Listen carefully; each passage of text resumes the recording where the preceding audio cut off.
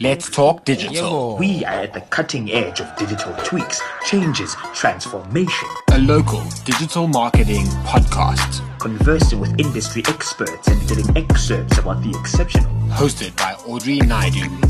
Sit back, relax, and enjoy the conversation. I'm really looking forward to what's coming up in South Africa in the next couple of months and years. Hey everyone, welcome back to Let's Talk Digital with me, Audrey Naidu. The impending death of the third-party cookies already raising widespread concerns. Industry leaders have speculated what it means for the future of advertising, while technology companies must adapt to new products and solutions. The advertising ecosystem relies on the consumer, the publisher, and the marketer. Whilst all must adapt to the changing environment, the marketer is a key investor now faced with finding a solution to this challenge. The four major challenges for marketers is going to be reach, personalization, campaign optimization, and performance measurement. So how should marketers navigate into the future? My guest today is Sam Tomlinson, partner at PwC, leading the marketing and media assurance teams in the UK. He has been working with brands across the world and in South Africa, assessing the impact and providing workable solutions around this issue. Sam, welcome to the podcast and for joining us all the way from the UK. Really excited to be here with you. Yeah, from what I understand that you're having some bad weather there. It's the middle of winter.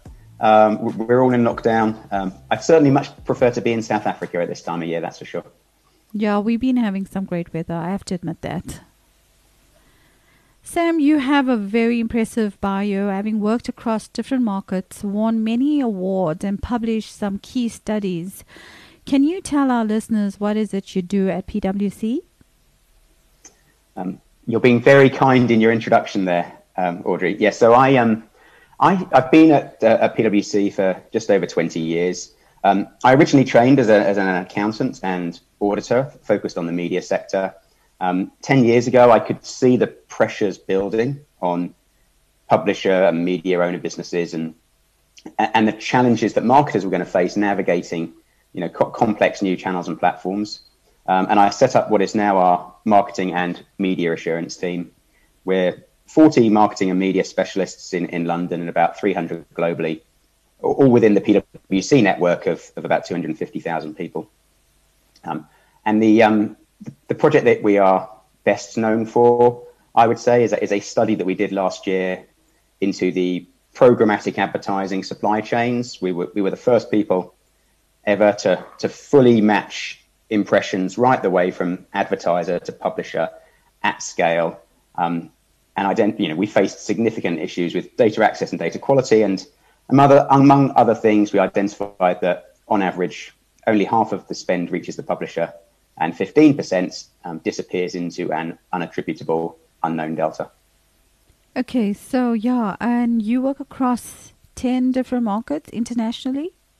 Yeah, we're a truly international team. PwC broadly divides the world into North America and everywhere else. And I'm effectively responsible for our marketing and media assurance teams everywhere across the world, except for North America.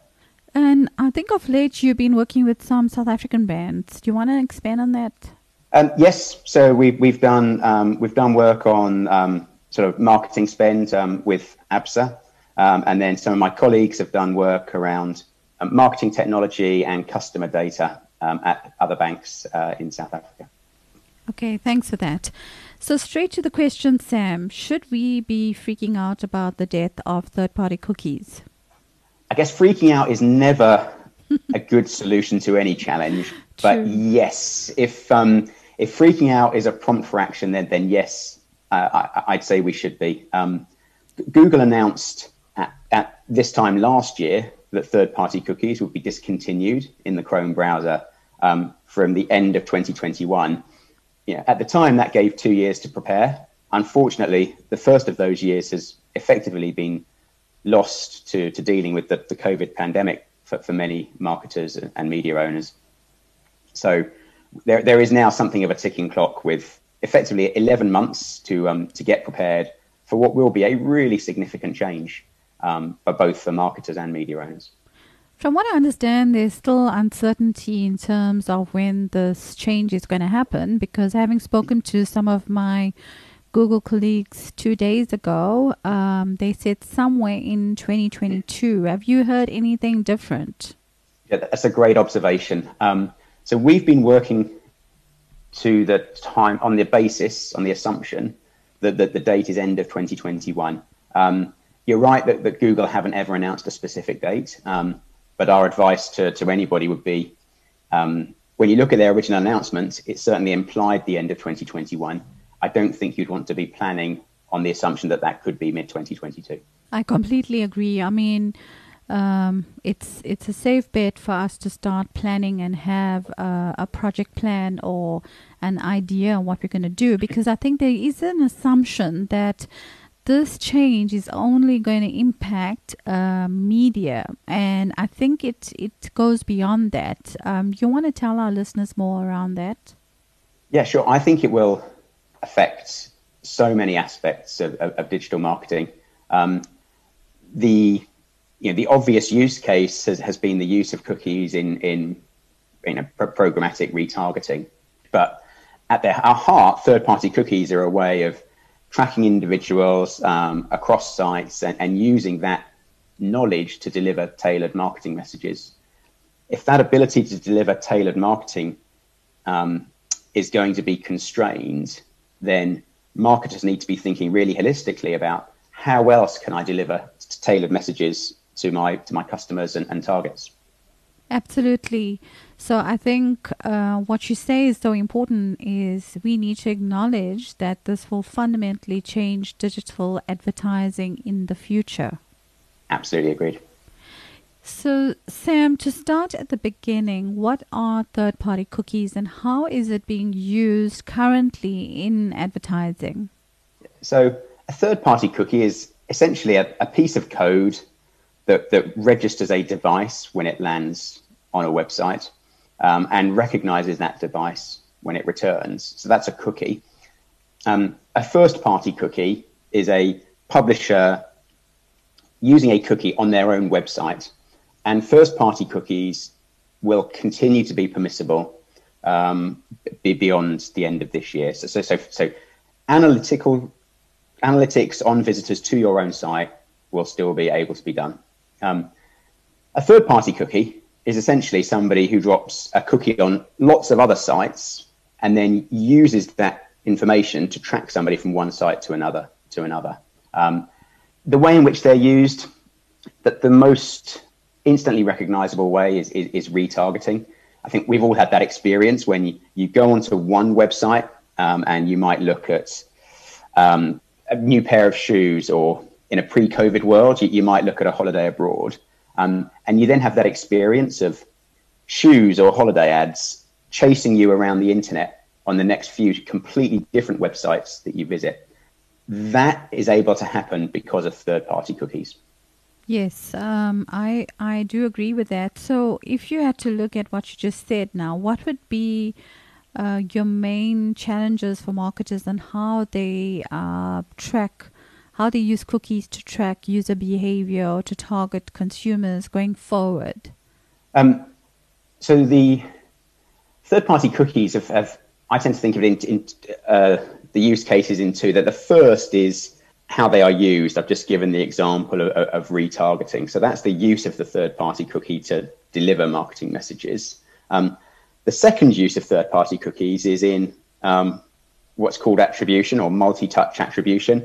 Multi-touch attribution is a means of measuring ad effectiveness in the online world. So it grew out of a history. So initially, there was something called last click attribution.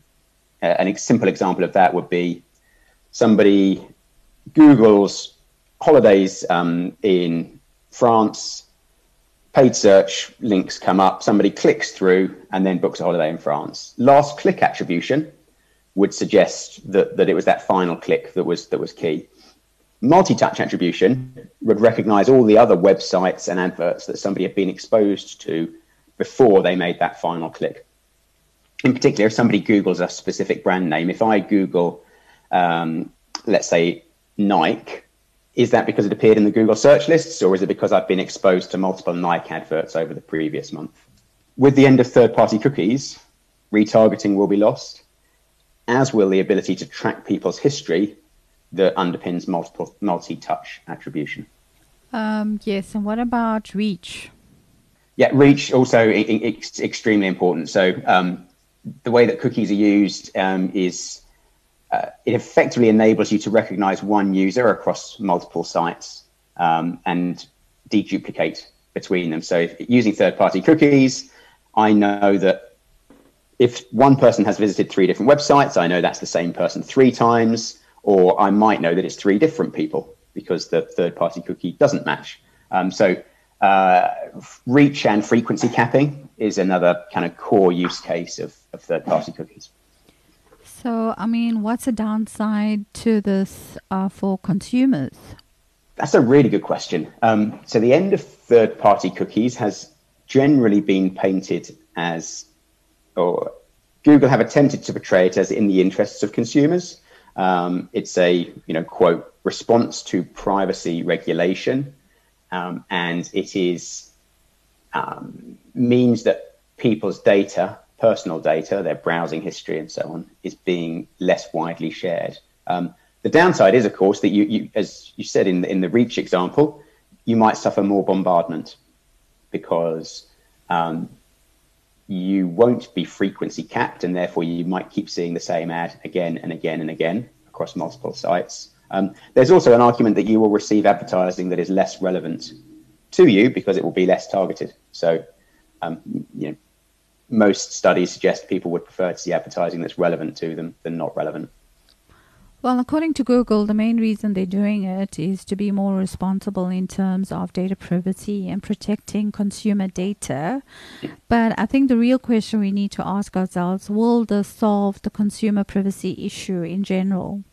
I think there's so many aspects to privacy considerations that any one change is unlikely to make a significant difference in either direction.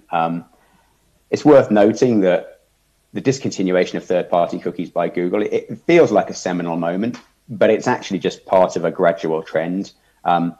Apple, within its Safari browser, has long constrained the ability to track users across sites. There's other browsers that already either disallow third-party cookies or give people the option of disallowing them. So this is part of a trend rather than a key moment in its own right.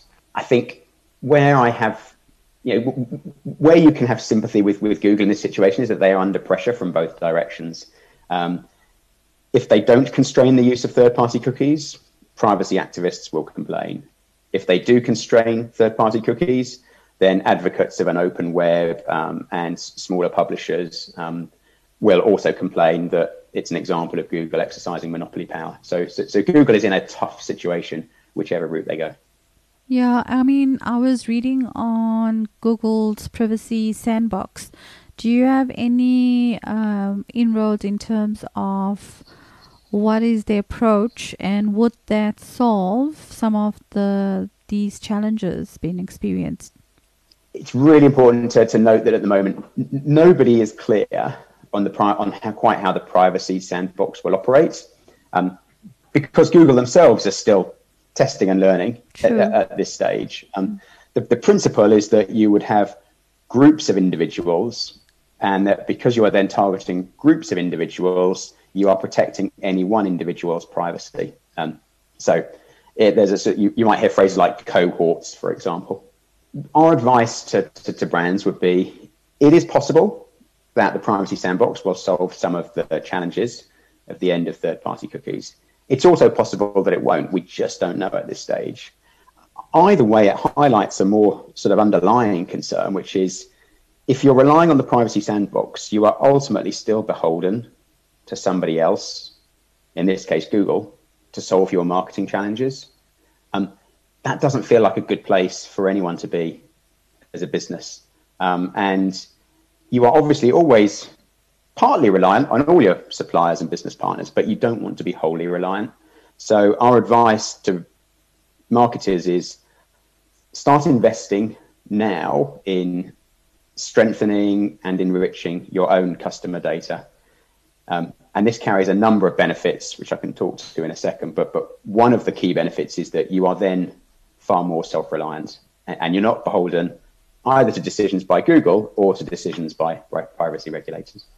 I think you make reference to,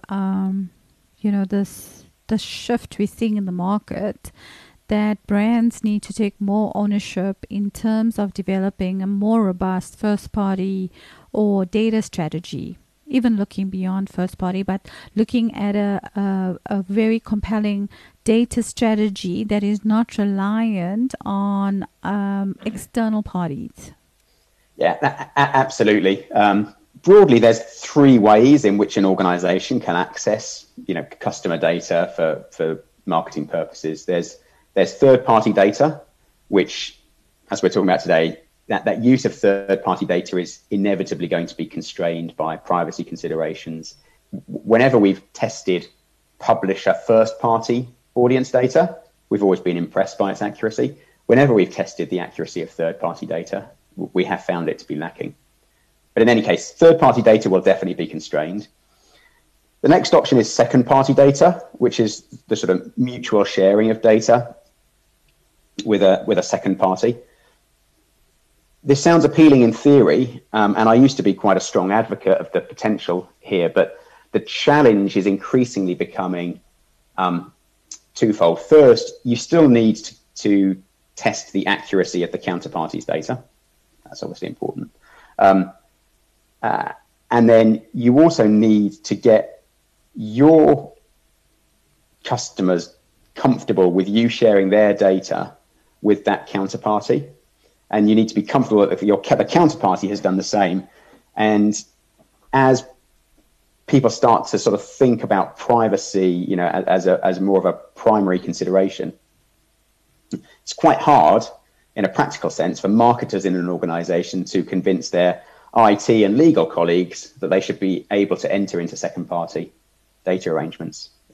So that then brings you to first party data. And first party data is effectively capturing or generating your own customer data. And it has lots of advantages. I've already mentioned it means you're not beholden to others. That's really important. It also means that you can be confident in the accuracy because you can periodically test it yourself. You can be confident in the permissioning history because you own it. And then you can be confident in how it's being used because that is up to you. So we are big advocates of building out your own customer first-party data.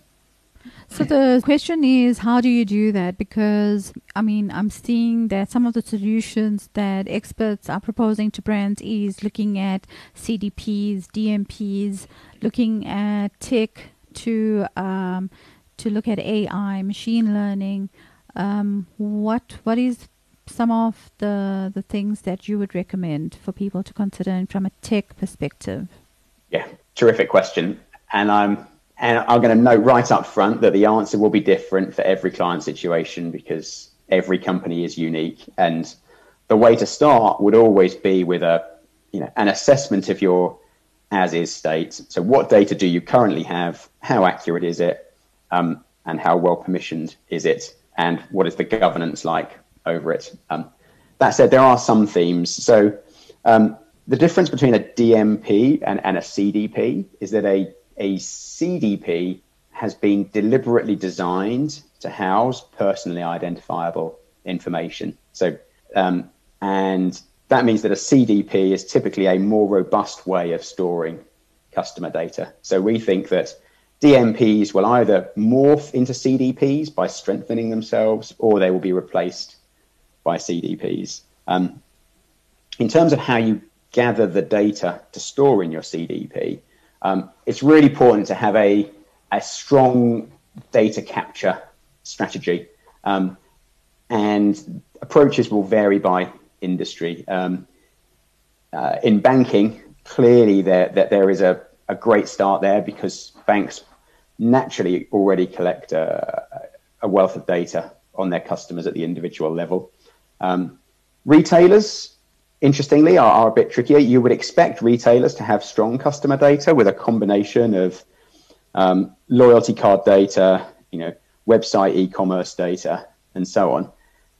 But typically, retailers struggle to join those data sets together, and that's something that actually we've developed a sort of unique approach to, which leverages the acquirer card data that sits behind the the bank card data. And then you can use machine learning to start to join individuals together, but in an anonymized fashion. So retailers are interesting. Trickiest is probably businesses like consumer packaged goods, where they have typically sold via a retailer and had broadcast brand building advertising, and for those businesses that they need to be thinking now, if they intend to switch to more tailored marketing, how do they generate first party data when they don't sell direct to the customer? And obviously there are techniques to do this.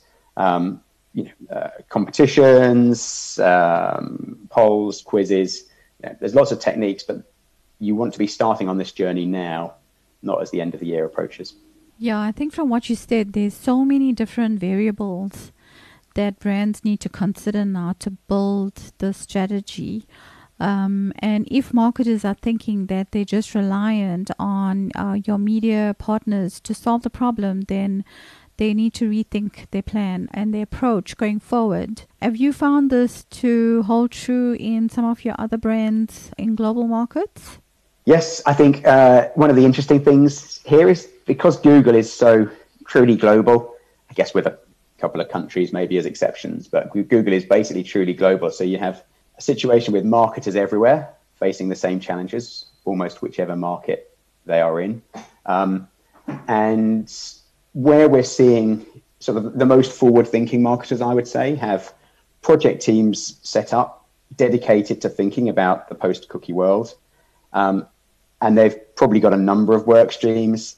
They'll have a work stream mapping out their current customer and marketing journeys and identifying which of those are dependent on third-party cookies, so that you start to think about where are the different impacts going to be. Then you need to start thinking about strategies to address each of those.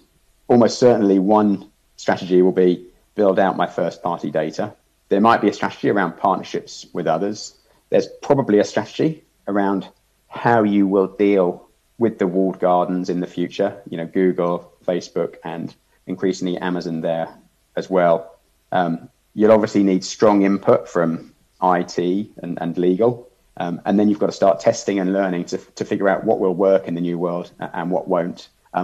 And it is important to remember that, media owners many of them should be your allies in all of this, particularly premium publishers, who are trusted by their audiences, therefore who can gather, data on those users and have all the contextual data of the sorts of content that those people consume. Premium publishers have an opportunity here to build out strong first-party data sets of their own and then allow marketers to activate against them. So I just want to delve into that because I think you make a very important point, and this is around programmatic. I mean, would you suggest that brands maybe consider doing more PG and PMP deals then?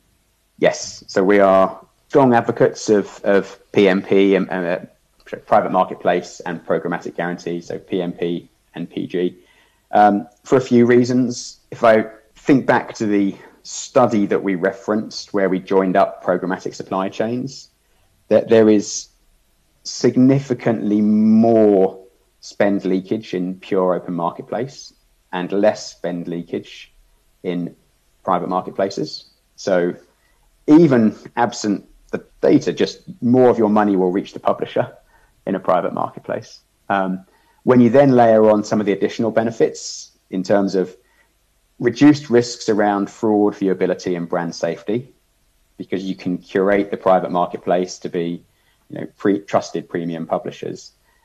And then you've got the ability to activate against those publisher first-party data sets, which have hopefully been independently verified, so you're confident in their accuracy.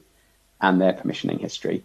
It feels to me like private marketplaces and programmatic guarantees should be one of the winners when these changes take place to third-party cookies. For me, two questions to you, Sam, is one, does this not now cause another challenge for marketers in that, we have to ask the question around quality versus quantity, so value versus volume, and that it comes at a premium price as well. So obviously your audience is getting smaller, but you're paying a higher premium rate. Hopefully you're getting a higher success rate in terms of ROI. I really like your phrase there of value versus volume. I think in digital advertising generally, chasing low CPMs is a very, very dangerous strategy, because the lower the CPMs that you chase, the more you're exposed to risks around fraud, viewability, brand safety, spend leakage, and indeed, inappropriately permissioned data. So I would absolutely agree. I think your overall ROI is likely to be stronger by focusing in on value rather than volume. And of course, you should set an effectiveness measurement strategy in place that enables you to check that. Yes, so my other question was, we mentioned these big publishers that have already started to build their data pools. So they'll be ready for this change in terms of offering those PMP deals and all of that. But what about those publishers? Not many have the luxury of setting up for this. What about those smaller publishers? What's going to happen to them?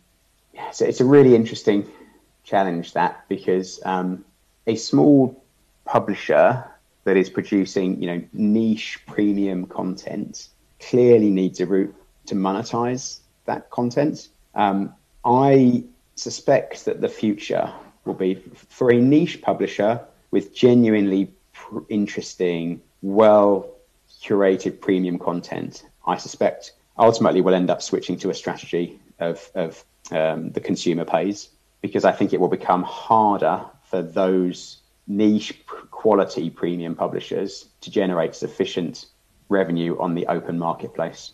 So I think if you're a small publisher with great content, you should think about your paid consumer strategy, and then advertising should be like a nice to have layer on top. It shouldn't be your primary monetization strategy, I don't think, because it will be very hard for you in the future, I suspect. I think it's going to be extremely difficult, especially when we are being bombarded with a sea of content every single day of different platforms. It's going to be difficult for them to keep up unless they have, they really think about their subscriber base and the need for that content. Like you said, if it's niche content, then people are willing to pay for it. Yeah, that's certainly my view. Yeah. So I just want to maybe touch on the programmatic study that you mentioned. I think it's valuable insights. Do you want to share some of those results from it? Because it would be key for our local market to listen to what you picked up from that study. Yes, very happy to. So this was a study that was commissioned at the start of 2019. And it was almost 18 months in the making. It wasn't published until May 2020. And the study grew out of a much smaller piece of work that a well-known UK publisher did, where they set themselves up to anonymously buy their own ad inventory, identified that money was disappearing en route, exercised their right of audit of one of their tech partners. And it was our team that went in and unpicked that, and it settled out of court, but there was a substantial settlement in favor of the publisher. And that was, the publisher then went to the UK publisher trade body and advertiser trade body and said, look, we've done this in isolation. Couldn't you try and do this at scale across the industry? And that was what we then did in partnership with them. So we had 15 advertisers, big, well-known advertisers, the likes of Unilever, Nestle, PepsiCo, Glaxo, Shell. So, big advertisers, and 12 premium publishers. well known in a UK context. So people like The Times, The Sun, The Guardian, Daily Mail, and magazines as well. It took incredibly, by June 2019, we had the advertisers, the agencies, and the publishers all signed up and ready, wanting to share the data for the study. It took 9 months to actually get that data from the tech vendors for various reasons. And then once we had the data, the quality of the data is really mixed. There's across the industry, there's no standard definitions or taxonomies.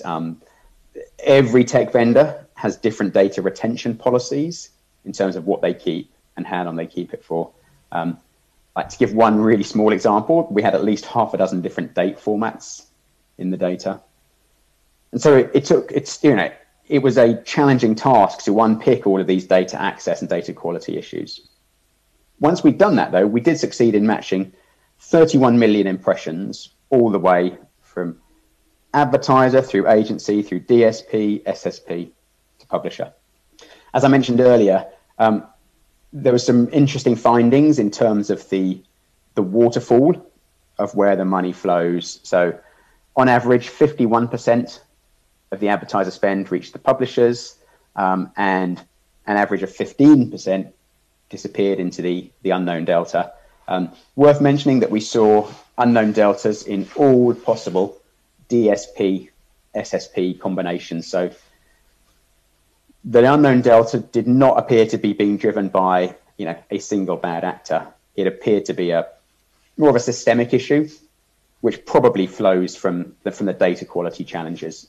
Just to expand on that, everything that our team has seen in all our work in programmatic, and I should have mentioned so our team combined 3 sets of skills. We had qualified auditors like me. We had people who used to work in programmatic and ad tech for up to 10 years before joining our team. And we had our media data scientists. And everything that all of us have seen have suggested that programmatic supply chains are not Machiavellian. They're just messy, because programmatic's been really successful for good reasons. It's grown really quickly, and the governance is catching up. And ultimately, the route to unpick some of these challenges will be improve the data access, improve the data quality. Then you can drill into that 15% delta and reduce it for the benefit of advertisers and publishers. One other thought on the study, which didn't receive as much press coverage, but which was really interesting, was the volume of spend on third-party data. So some of our advertisers were spending nothing on third-party data, but some were spending up to a full quarter of their programmatic budget on third-party data from the likes of Experian, Axiom, Lotame, and so on. That third-party data will inevitably be curtailed from the end of this year because of the absence of third-party cookies and everything we've just been talking about. So if I think about that chart in particular, we know that will look really different if we were to repeat the study at some point in 2022. Yeah, that's very interesting insights, because one of the things I always talk about is this black box. So there's 2 things that really pop out for me is transparency, and like you rightly put it, it's around quality. So I think what this does in terms of the removal of third-party cookies, it kind of forces us to start re-looking at what this landscape is going to look like in terms of transparency being key, data privacy, the quality of media that people are investing in, because I don't think they really ask the right questions of the investment and where does this money go in terms of the supply value chain. So there's a lot of work that I think you guys have unpacked by just doing the study, which is really useful for any brand globally. And secondly, it starts to position our brand's going to mitigate some of these risks and challenges in the future. So there's a lot of work that still needs to be done, hey? I absolutely agreed. Our study was a start point rather than an end point.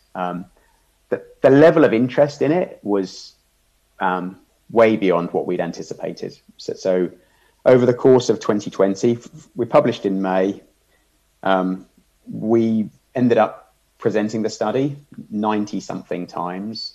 And we think in the course of that, we touched about somewhere between 200 to 250 different companies. And the study has won 3 industry awards and it is shortlisted for more in this spring. So I think the level of interest in the black box, as you've called it, is really there. And hopefully our study plus the end of third-party cookies will prompt a rethink about how best to execute programmatic. I should emphasize our team is pro-programmatic. The ability to target is a good thing. We just want to see programmatic being done really well. Yeah, I agree. So in terms of what advice would you give to marketers in terms of preparation for the next 12 to 18 months? I would say 3 things. The first thing I would say is don't delay. So take action now.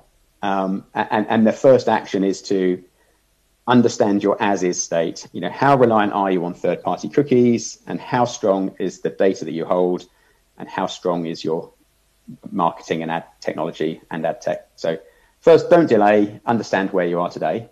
Second, draw up a roadmap of the changes you're going to want to make.